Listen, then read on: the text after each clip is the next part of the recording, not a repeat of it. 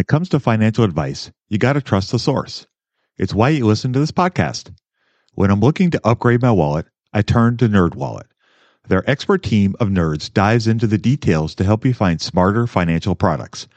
Before NerdWallet, I'd pay for vacations with whatever was in my wallet, but I was missing out on miles I didn't even know I was leaving on the table. Now I've got a new card worth more miles and more upgrades. What could future you do with more travel rewards? A hotel upgrade? Lounge access? Wherever you go next, make it happen with a smarter travel credit card. Don't wait to make smart financial decisions. Compare and find smarter credit cards, savings accounts, and more today at nerdwallet.com. NerdWallet, finance smarter. As with all cards, credit is subject to lender approval and terms apply. When you need mealtime inspiration, it's worth shopping Kroger, where you'll find over 30,000 mouth-watering choices that excite your inner foodie. And no matter what tasty choice you make, you'll enjoy our everyday low prices, plus extra ways to save, like digital coupons worth over $600 each week. You can also save up to $1 off per gallon at the pump with fuel points. More savings and more inspiring flavors make shopping Kroger worth it every time. Kroger, fresh for everyone. Fuel restrictions apply. Love this podcast because it crushes your dreams of getting rich quick. They actually got me into reading stats for anything. You're tuned in to the Investing for Beginners podcast. Led by Andrew Sather and Dave Ahern. Step-by-step premium investing guidance for beginners. Your path to financial freedom starts now. Starts now.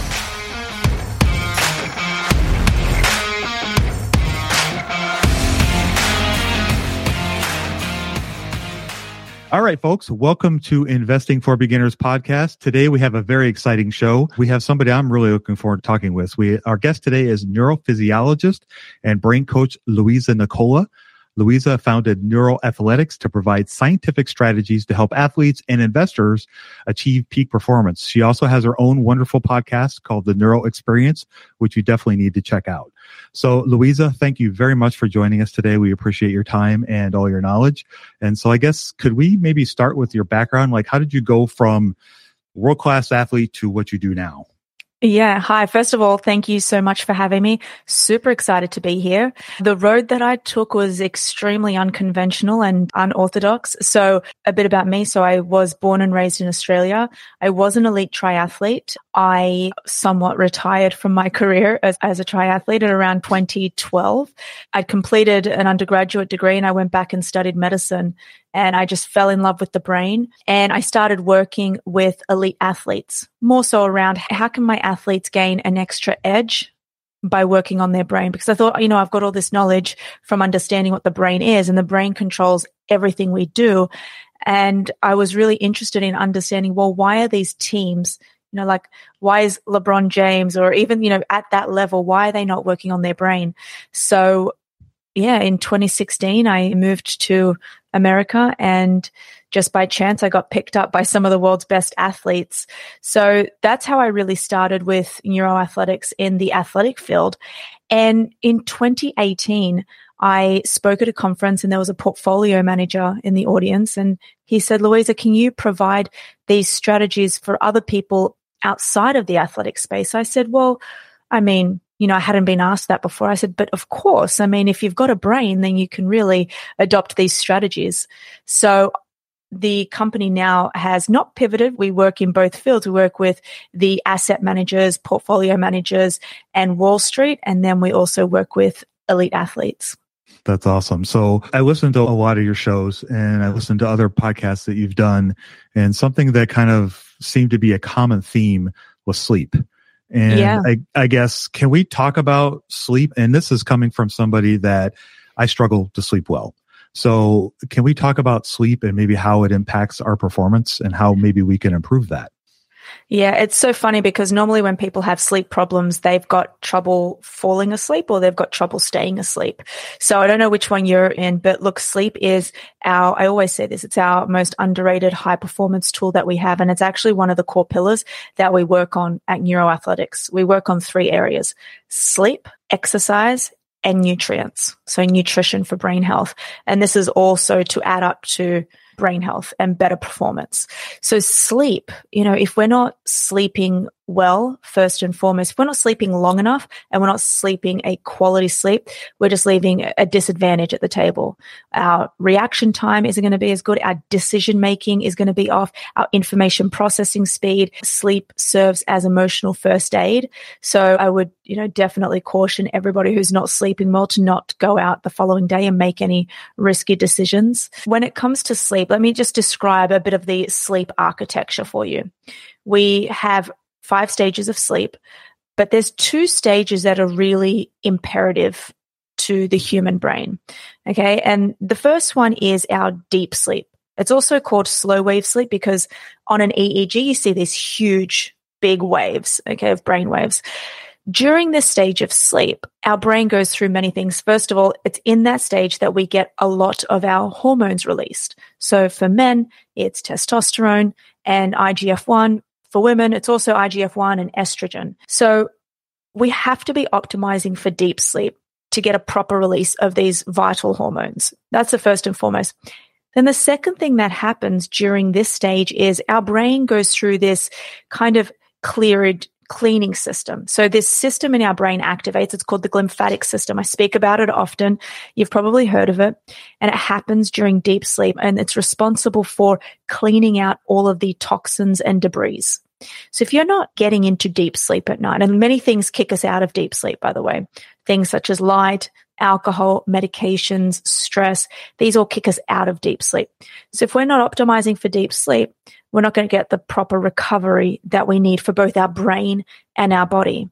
And this is actually why people like Roger Federer and LeBron sleep at least 12 or 13 hours a night because they get so much protein synthesis that occurs during the night during deep sleep.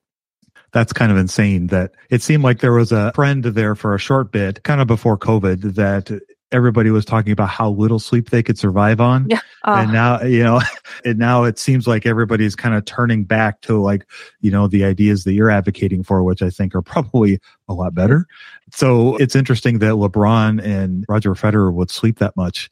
I think my mom would probably kill me if I had slept that much when I was a kid, but I mean, I wish. It sounds like a dream now, but my minimum is an 8 hours a night. If I don't sleep that, it's, and I track and measure my sleep every night. I can feel it. That's the first stage that's really important. Then I will also touch on the second stage, which is REM, stands for rapid eye movement sleep.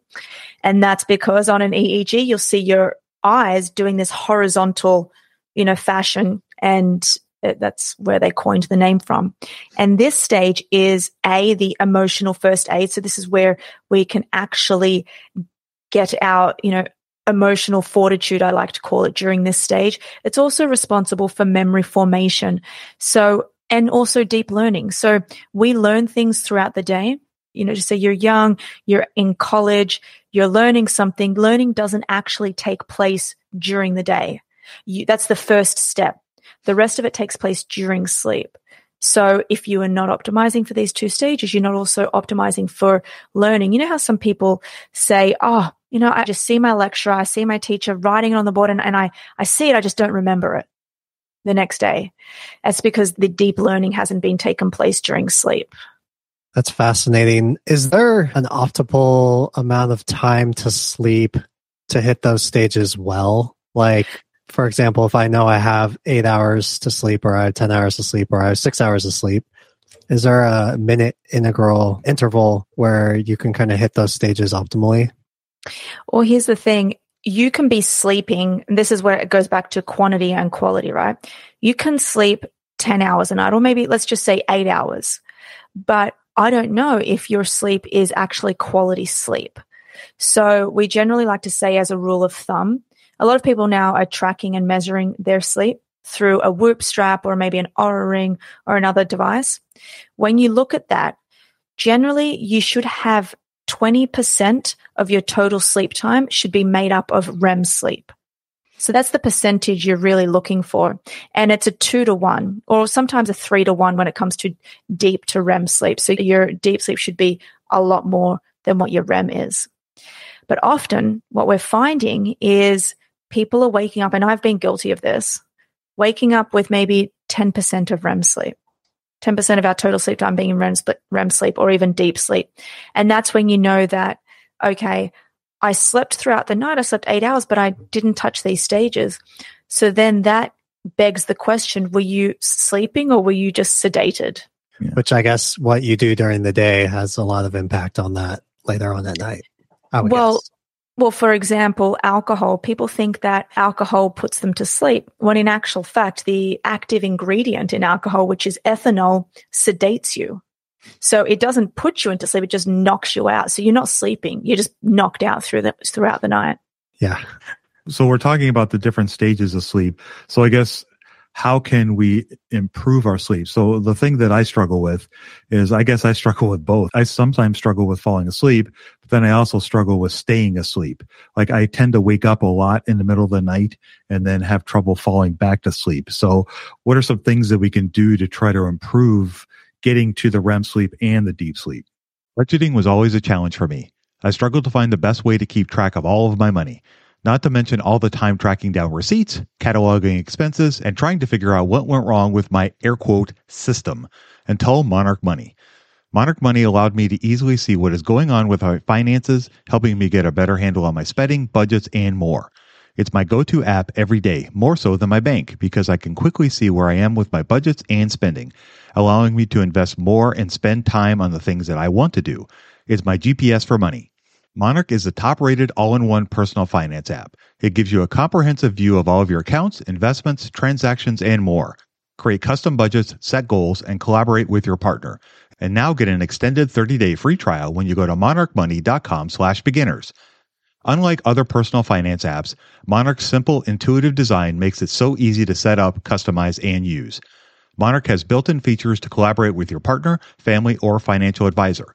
Invite them to your account at no extra cost, and they'll get their own login info and a joint view of all of your finances. Monarch is the most customizable budgeting app. Change the layout of your dashboard, toggle between light and dark mode, create custom budgets and notifications, set up automatic rules for transactions and notifications, and more. In fact, Monarch Money is one of the first to bring you direct Apple Card, Apple Cash, and savings syncing with the latest iOS 17.4 update. Now you can sync your wallet directly for seamless budgeting. After trying out Monarch for myself, I understand why it's a top-rated personal finance app. And right now, get an extended 30-day free trial when you go to monarchmoney.com/beginners. That's monarchmoney.com/beginners for your extended 30-day free trial. When it comes to financial advice, you got to trust the source. It's why you listen to this podcast. When I'm looking to upgrade my wallet, I turn to NerdWallet. Their expert team of nerds dives into the details to help you find smarter financial products. Before NerdWallet, I'd pay for vacations with whatever was in my wallet, but I was missing out on miles I didn't even know I was leaving on the table. Now I've got a new card with more miles and more upgrades. What could future you do with more travel rewards? A hotel upgrade? Lounge access? Wherever you go next, make it happen with a smarter travel credit card. Don't wait to make smart financial decisions. Compare and find smarter credit cards, savings accounts, and more today at nerdwallet.com. NerdWallet, finance smarter. As with all cards, credit is subject to lender approval and terms apply. One question. Are you waking up at around 4 a.m.? I don't have a clock on the side of my bed, so I don't know that. My phone acts as my clock, but I don't look at it. I generally usually I'll wake up because I have to go to the bathroom, and then I come, and then I go back to bed. And then, the brain is like, oh, hey, you're up now. Hey, let's go do things. And and I can't go back to sleep. The first part is, let's talk about falling asleep. So when people are having trouble falling asleep, it's mainly because they've got an overactive mind. Their mind is just racing 24/7. You could be stressed. You could just be having an overactive mind. It could be something that you ate. Maybe you ate too close to bedtime. So some key things to put into place to fall asleep better and faster, which is decreasing your sleep latency is what we call it, is you want to try and minimize light exposure from around 8:30 p.m. at night. I'm not talking about completely, dimming the light, but maybe you just want to dim the lights a little bit in your apartment or in your house, and then having blackout curtains throughout the night in your bedroom, maybe sleeping with a sleep mask on. The second thing is, this is barring, getting rid of alcohol and drugs. Let's, get that out of the mix. You want to try and have your last meal at least 2 hours or 2.5 hours before you go to bed. And then if you're still having trouble, you've got these racing thoughts in your head that's not settling down, one thing that you can supplement with is something called GABA. So GABA stands for gamma aminobutyric acid. It's our chief inhibitory neurotransmitter, meaning that it inhibits the neurotransmitters from firing throughout the night. So your mind settles down, your body settles down, so you feel more calmer. I even do that sometimes when I'm struggling throughout the night to just settle my mind down.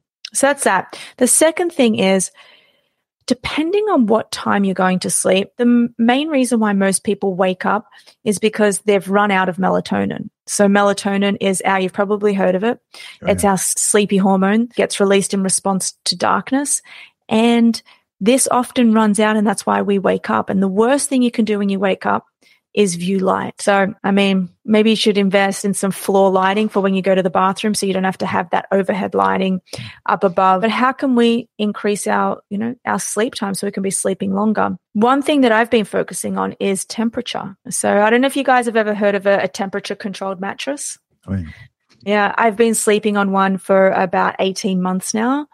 And I got to tell you, it's made the world of difference. My sleep architecture has changed, and also just the way I'm falling asleep throughout the night. So I actually set, and this is a bit, advanced for, most people probably wouldn't invest in a mattress like this, but I have it set to different temperatures throughout the night. So the melatonin, that is probably something I have dabbled with, taking some melatonin as well as something called valerian root, which is newer to me. I guess, what are your thoughts on those like supplements to help bridge that gap that maybe I'm struggling with? Exogenous supplements, or especially melatonin, is this field. It's very controversial because it's highly unregulated. And there have been clinical studies now to show that what they put on the label, especially in the US. So let's just say you get a bottle of melatonin and it says 5 milligrams on it.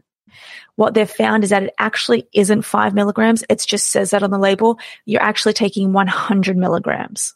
And that's scary because you're just pumping your pineal gland with all of this naturally secreting hormone that you already have. And also think about this. Melatonin is a hormone. We can get this without a prescription from a physician, but why can't we go and get testosterone or estrogen over the counter? It's just, so we've got to think of it like that. It really is a hormone, and you have to take it with caution. So I only really take melatonin in a very small dose. I'll take 2.5 milligrams when I travel to Australia to get me back on the circadian rhythm. So that's what I think about taking it exogenously. I also think with any supplement that you should just try what Mother Nature has gifted you first, using sunlight to set your circadian rhythm and doing everything I just said. And then if all else fails, maybe then start to incorporate some of these supplements. That's awesome. So, Andrew, you look like you wanted something to say. Does exercise play a part? I think when we talked to William Green, he had a great book, and he talked about how some of the best investors have talked about exercise actually being one of their priorities when it came to having high performance with their decisions. Does exercise play a role in any of this as well? Yeah, exercise is huge, and it's something that we focus on with our investors as well. I don't tell them exercise to look good or to lose weight. I'm just responsible for the neck up. Exercise, specifically strength training and very low intensity cardio for long periods of time, has been shown to be extremely beneficial for the brain. It can change the structure of your brain and the functionality of your brain. And that's really big because as we age, maybe this is a question for you guys. Generally, my one-to-one investors, people who I work on with one-to-one, around 49, I would say the late 40s to maybe early 60s. That's where I'm working. And I would say that many people, my question to you guys, what do you think average age is for a seasoned investor? That's a good question. Kind of over the map. We have a primarily seasoned. Yeah. We have a beginner audience that could go from 20s to 40s. So I would imagine, we could have some in their 30s, but maybe a lot in their 50s. The reason why I ask that is because your brain changes as you age, and it actually starts in your 20s, specifically 25 onwards and up. And a lot of people think, these neurodegenerative diseases, you get, diagnosed with in your late 60s, early 70s, they think that, okay, that's when it occurs. It actually starts happening in your 20s and in your 30s. And one of the best prescriptions of all time to mitigate these effects of the brain aging process is exercise. So exercise can change, like I said, the functioning of your brain, especially the prefrontal cortex. Now, most investors, it doesn't matter how old you are, they rely heavily on making sound decisions, correct? Yeah. And obviously skill. But making decisions is primarily happening in the frontal lobe of your brain. Your frontal lobe houses the prefrontal cortex, and that can age. And that can also get inflamed due to stress, due to lack of sleep. And exercising, when you do specific forms like strength training, you release these things. They're myokines, they're muscle-based proteins. They get released from the muscle and they travel through the bloodstream up to your brain, and they cross your brain through the blood-brain barrier. And then they go into the prefrontal cortex and they have an effect on your cognitive processes, such as thinking, information processing speed. This is actually the best time. It sounds crazy, but the best time to make a decision is within a 20-minute window of doing intense exercise. I mean, it sounds funny to say it out loud, but I swear I have some of my best insights while I'm strength training at the gym. I'm a big fan of that. I personally hate cardio, but I know a lot of people love it. So what is it about strength training that in this particular instance makes it better for the prefrontal cortex? The 90s and the early 2000s, when it came to scientific literature, was all about aerobic activity. Because when we first started experimenting on this, you could only really experiment on mice, and you couldn't get mice to lift weights. So they found that aerobic activity was great for the brain because it increased BDNF, which is brain-derived neurotrophic factor. It's a growth factor for the brain. But then they started doing studies, and this wasn't until around 2012 onwards, they started doing studies on strength training, and they found a whole wide of different approach to it, and it was much better. What they found was that these myokines that I mentioned, okay, these muscle-based proteins are only released during strength training. So literally when you are doing a muscle contraction, think about a bicep curl. It's got to be under stress. This is not, you can't just pick up a small weight. It has to be 70% of your one repetition max to be exact. So when you put your muscle under that tension, it releases all of these hormones. One of them is called cathepsin B. One of them is IGF-1. Insulin growth like factor 1. One of them is irisin, and the other one is interleukin-6. And these we have receptors. Okay. We have little binding receptors all over our organs, on our liver, on our heart, and on our brain. And so these myokines, when they're released, they just travel through the bloodstream. And when they go into your brain, they can have these effects. So I mentioned functional effects. So it helps with your thinking and your cognition, but there's also structural effects. So there's an area in the brain, just deep in the temporal lobes, just called the hippocampus. Have you heard of the hippocampus? It's like the seahorse-shaped structure that's mainly responsible for memory formation, etc. We can actually grow new brain cells, new neurons within the hippocampus from activity like this, from strength training. So that's another huge reason why we should be doing that. So I guess as somebody who doesn't necessarily like strength training, do you get any of these sorts of benefits from aerobic activity? Yeah. Or you do? Okay. Yeah. So, but here's the thing. The aerobic benefits come in two places. They come with BDNF, first and foremost. The second thing that I believe aerobic training does is it strengthens your immunity because you can train your mitochondria. That makes a lot of sense. All right. So we talked about strength training. We talked about aerobic activity. Is there a time limit? Like kind of like with the sleep, is there an optimal level that you need to achieve to get these benefits? What's the best way to get started in the market? Download Andrew's ebook for free at stockmarketpdf.com. Yeah, so you'd want to aim for 2 hours of the aerobic activity a week, and then you also want to aim for 3 strength training sessions per week to get these benefits. Okay. And does it matter whether you're doing, I don't know, like upper body stuff versus lower body stuff, or is it just strength training is strength training? You really just want to do strength training. And by strength training, I mean lifting weights. Okay. Yeah. Okay. All right. So that's kind of interesting. So, it's also kind of interesting because I'll be honest with you, when I think of some of my favorite investors, fitness gurus does not spring to mind. Warren Buffett drink, cherry Cokes and eats McDonald's and, does he? Yeah, he does. A lot of these other people that I think of, I don't think of them as fitness gurus, but I'm sure that this definitely does help. Well, look, when I speak about this and obviously speak on the science of it, would you put Warren Buffett in the pool of, everybody else in terms of comparison? Because I would look at him and not put, So a lot of people say, but Louisa, how do you know? Does Warren Buffett and Charlie Munger, do they sleep? And I'm like, well, I mean, do you really want to put yourself against them? And do you want to even put maybe even Bill Ackman up there too? Like it's different ball game. No, totally. Just like I would not want to compare myself to LeBron or Michael Jordan. Yeah. Trying to play basketball. Those are the heroes and I'm a mere mortal. So it's interesting that we're talking about all this stuff. One of the things that I've always been kind of fascinated about is like habits and routines. And why does our brain like routines? Why do we like building habits? What is it about that seems to excite us, I guess, if you will? Your brain loves being very structured every day. It doesn't like to be surprised. The main reason why your brain here is, existing is to keep you alive. So it doesn't like to be unstructured. It hates when you're inconsistent. The best performing people are the people who are waking up at the same time every day because your brain really works on this 24-hour clock. And so it gets very into this habit forming practice. And this is also generally because we have this thing called neuroplasticity.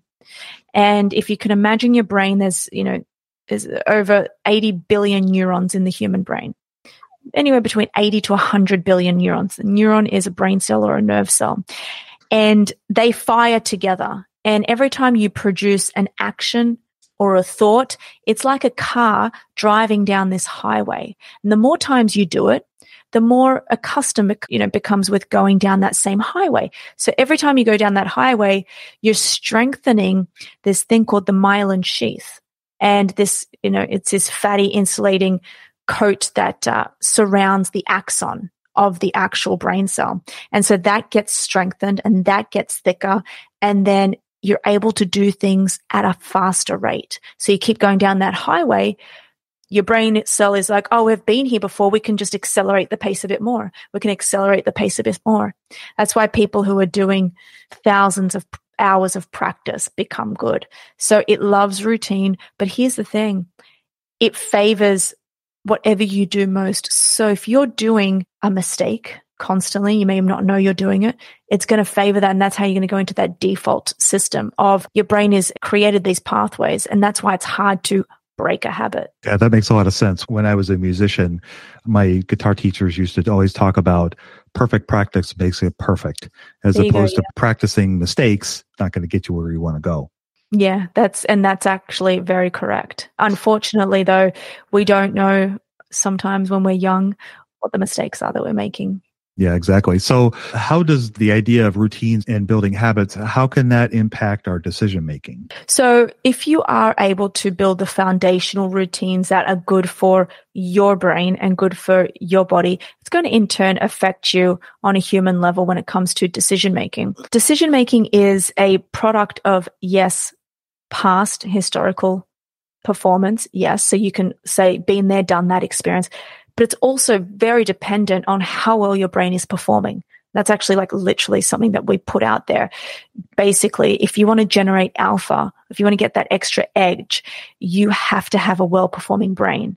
And if you get into these habits, it's basically like compound interest, right? If you, let's just say you have a habit of only sleeping 6 hours a night, maybe in your 20s it won't affect you.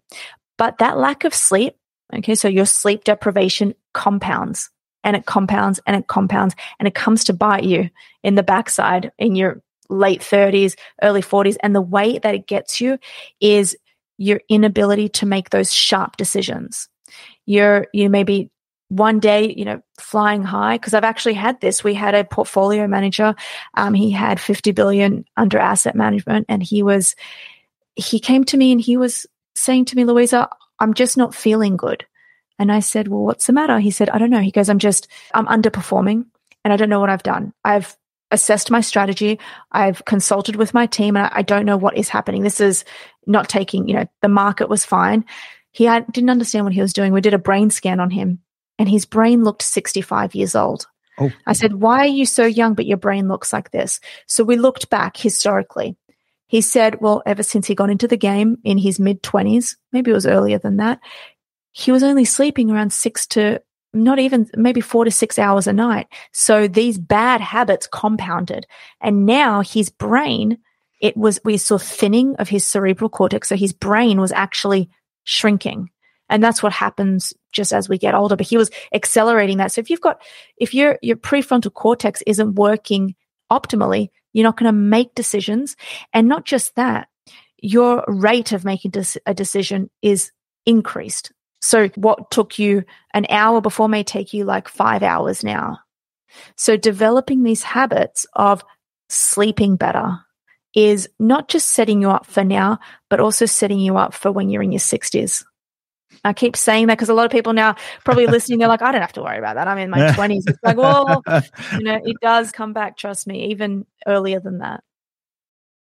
Your brain needs support, and new Ollie Brainy Chews are a delightful way to take care of your cognitive health. Made with scientifically backed ingredients like Thai ginger, L-theanine, and caffeine, Brainy Chews support healthy brain function and help you find your focus, stay chill, or get energized. Be kind to your mind and get these nootropic chews at ollie.com. That's OLLY.com. These statements have not been evaluated by the Food and Drug Administration. This product is not intended to diagnose, treat, cure, or prevent any disease.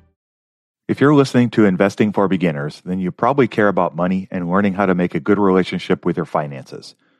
Everyone's Talking Money is hosted by money wellness expert and certified financial planner, Shauna Game. Everyone's Talking Money focuses on relevant, inclusive, and forward-thinking conversations around money. Hear about the money topics you need to know, such as ways to train your brain to reach money goals, why you should ditch your budget and start tracking your cash, and everything you need to know about paying off student loans.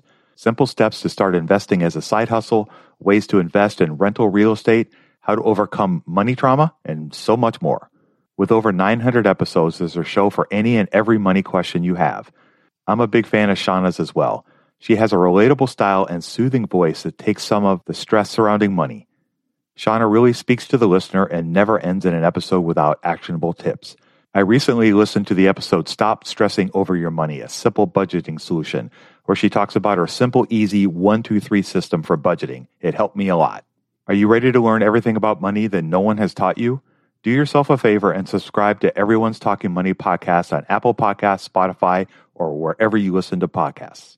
Well, I mean, I'm 55, so it's definitely top of mind for me.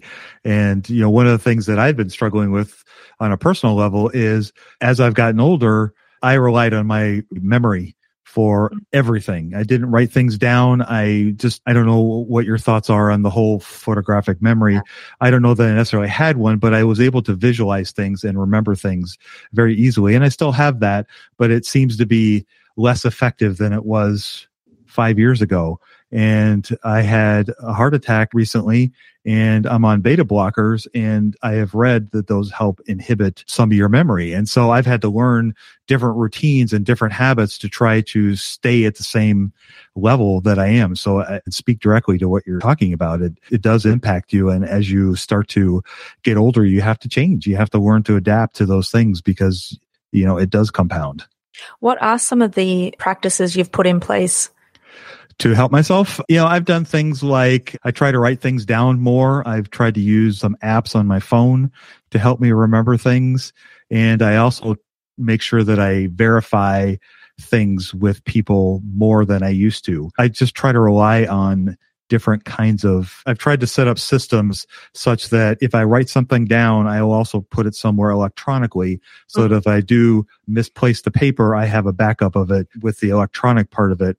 And I also talk to the people that are in my life.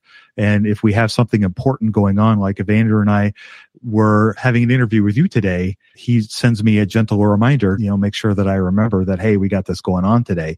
Not that I would forget, it's just a way of helping trigger some of those things to try to stay on top of stuff. Yeah. And look, without going too much into it and without being personal, you can probably look back and, see some of the events, if it wasn't genetic, that maybe led to this experience. And I'm actually seeing this a lot on Wall Street. And it's these practices that you don't put in place, the stress that can get to you, the stress of, the example that I gave you earlier, the stress that my portfolio manager had with having so much money under his belt. He used to say to me, Louisa, I am constantly stressed. I don't sleep because if I make a wrong decision, I'm going to cost my clients millions, tens of millions of dollars, and they've got families and then this and, things that I haven't even heard of. So all of this stress that he was placing on his body throughout the years was affecting his performance and his brain. And, in some instances, it can affect your heart. Yeah, exactly. So we're talking about some of these, stressors and stuff. I guess that kind of leads us. How can stress impact our decisions? What can we do to, lessen the impact of stress? Yeah. So there is this other hormone, and they call it like the Goldilocks hormone. It's called cortisol. It's our stress, our stress hormone. So it can have an effect. We can have this thing called inflammation. When you sprain your ankle and you get, inflammation around the ankle, it swells. Sometimes inflammation is a good thing because we need a bit of it. But when it's chronically inflamed due to chronic stress, it's a bad thing. That's why it's the Goldilocks. Not too much, not too little, just enough is right. So when you are constantly stressed, you are creating a constant inflammatory response. And this happens in your body and in your brain. It's called neural inflammation. And it shows up as anger, disruption in your mood, lack of sleep, fatigability.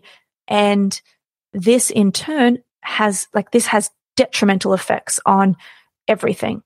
And you just can't it's not even making right decisions. You'll see yourself unconsciously make these decisions that you think, oh, I never used to do this. Why am I doing it all of a sudden? Your brain is always trying to keep you alive. Remember, I said that. So therefore, if it's chronically inflamed, it's got to try and fight for the survival. And so there are so many different things we can do to manage this. And one of them is evidently sleep. I've spoken about exercise. What about nutrition? Of course, no smoking, no drinking. We know that. A lot of my portfolio managers, for some reason, choose to drink after 4 p.m. Try and get them to stop doing that. And that's proven very hard, but, we're getting there. I have to give them literal, threats of death. But so let's just take, drinking and smoking out of the picture. I call it a miracle nutrient. It's called omega-3 fatty acids. It comes in it comes in 3 parts, EPA, DHA, and ALA. And these are so important for your brain. They can help you in many ways. And one of them is it gets inflammation under control. So if you can be supplementing with this every day, because it's very easy. You don't have to go out and eat, eating fatty fish is great, but you don't have to go out and eat, 10 kilos a day. You can be supplementing with omega-3 fatty acids. That's just one thing that you can do to help optimize your brain. Okay, so there's these key nutrients. The second thing that I'm finding a lot of investors and young people doing is not drinking water. It sounds as simple, but if you've got just a mere 2% dehydration, you're going to see a 28% decrease in your ability to make decisions. So there was a wonderful study done out of Harvard. Always reference it because I think it's like crazy because at times, like right now, I may even be a little bit dehydrated. So focusing on hydration with water and electrolytes will be another key thing to your performance. That's awesome. So let's talk about hydration a little bit. So how much water should we consume? And you also mentioned electrolytes. Can we talk about that a little bit too? So water, how much you should consume is really dependent on who you are and your activity output. But as a base minimum, 3 liters. I mean, you're going to have to do the conversion. I'm still an Australian. But I always say that 3 liters minimum is what you should be ingesting. That's even without exercise. And here's the thing with electrolytes. So remember how I was telling you about your brain cells. Mm-hmm. So the way that they communicate with each other, we provide this thing called a synapse. So it's when one neuron connects with the other one. And this synapse is like an electrical impulse. And that is generated through this pump. It's called the sodium-potassium pump. Sodium-potassium are electrolytes. So for your brain to really function, you need these electrolytes. You need adequate sodium, potassium, selenium. And another thing that we're not noticing is when you do exercise, if you do sweat, you're not just sweating water, you're sweating out sodium, potassium, zinc, selenium. So you need to be replacing that with electrolytes as well. Or you're thinking and you're going to get that brain fog. You know, when you wake up, you're like, oh, my brain's all foggy. You're going to get that in the morning as well.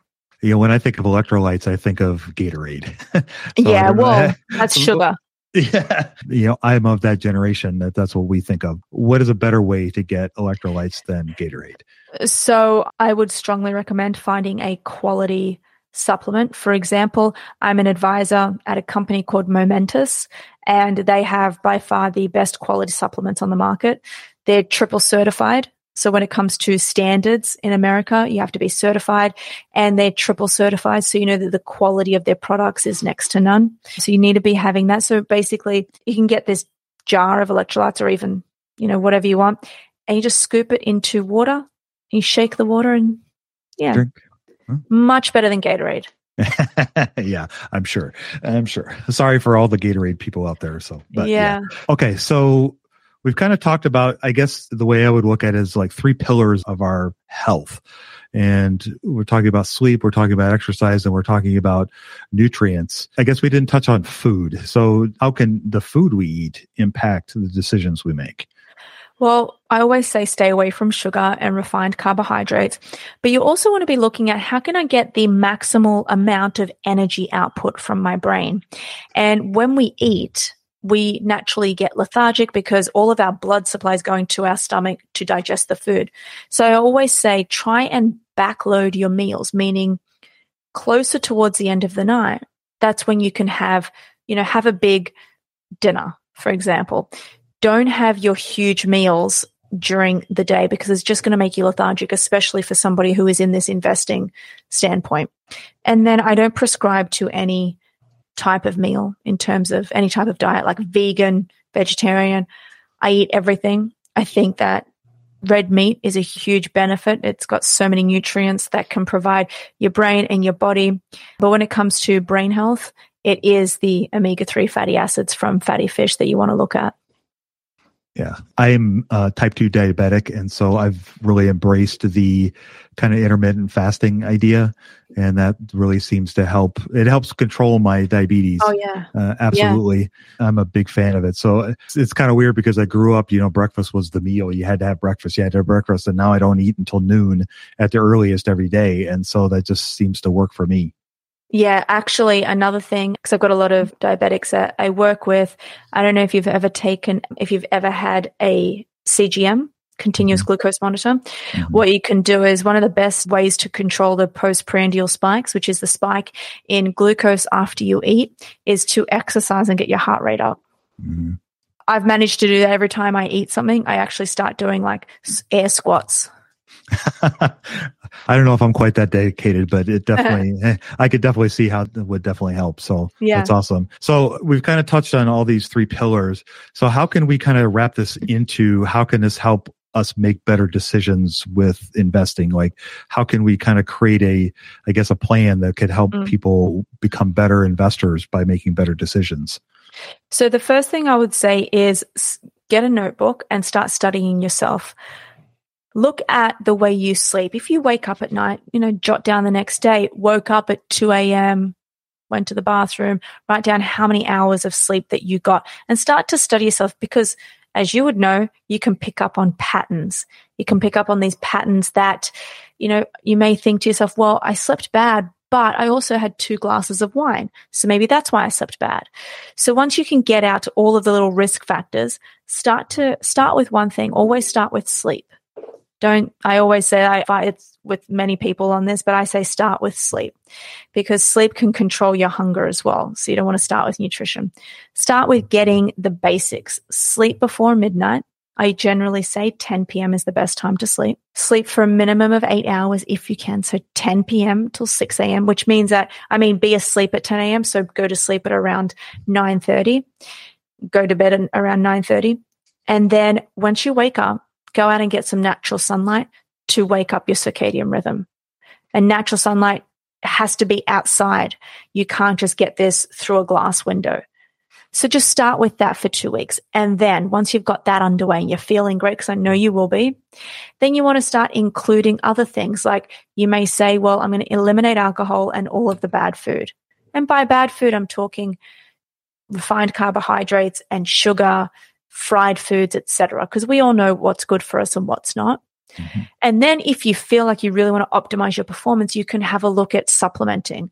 At the end of this podcast, I'll lead people to my profile where I actually have all of these different stacks, like brain optimization stacks and what I take. So that's when you can start doing that. And then you want to include exercise. Maybe start with 2 days a week of strength training and make sure you keep it really hard. And once you start getting on this, it takes a while, it may take 6 months to get these underway. Once you do this and you can develop these habits, it will play out in your life. Things will just come to you that you just didn't know existed. That's awesome. I love the organization of that. And I have this phrase that I drive Andrew crazy with. It's called eating. You have to approach things like eating a pizza. Not healthy, of course, but you can't eat it all at once. You got to do it piece by piece. And I love the way you kind of structured that so you can just kind of work through those different steps to help people get where they want to go. Absolutely. Yeah, you've got that. You've got that right. All right. So, Louisa, this is amazing. I learned a ton, and I know our listeners will as well. If people want to learn more about you and the things that you're doing and what you have going on, where can they go to learn more about what you're doing? Yeah. So for all of the social media savvy people, I am on Instagram. I'm very active on Instagram. It's just my name, Louisa Nicola. I'm on Twitter. I'm on LinkedIn. I have a podcast, which is a very well-performing podcast called The Neuro Experience. It's on all major platforms. And then if you go to the Neuroathletics website, neuroathletics.com.au, you'll see everything on there in terms of our blog, our weekly newsletter that goes out to over 50,000 people. And we are going to be releasing our investors brain health course, which will be coming out very soon. Oh, that's awesome. Very cool. Yeah. Awesome. Well, Louisa, I want to thank you very much for your time and your expertise. This was amazing. I really enjoyed the conversation, and you did answer all my questions, so I appreciate that. And I guess without any further ado, folks, go out there and invest with a margin of safety. Emphasis on the safety. Have a great week, and we'll talk to you all next week. We hope you enjoyed this content. 7 Steps to Understanding the Stock Market shows you precisely how to break down the numbers in an engaging and readable way with real-life examples.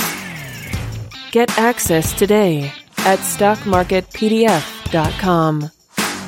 Until next time, have a prosperous day.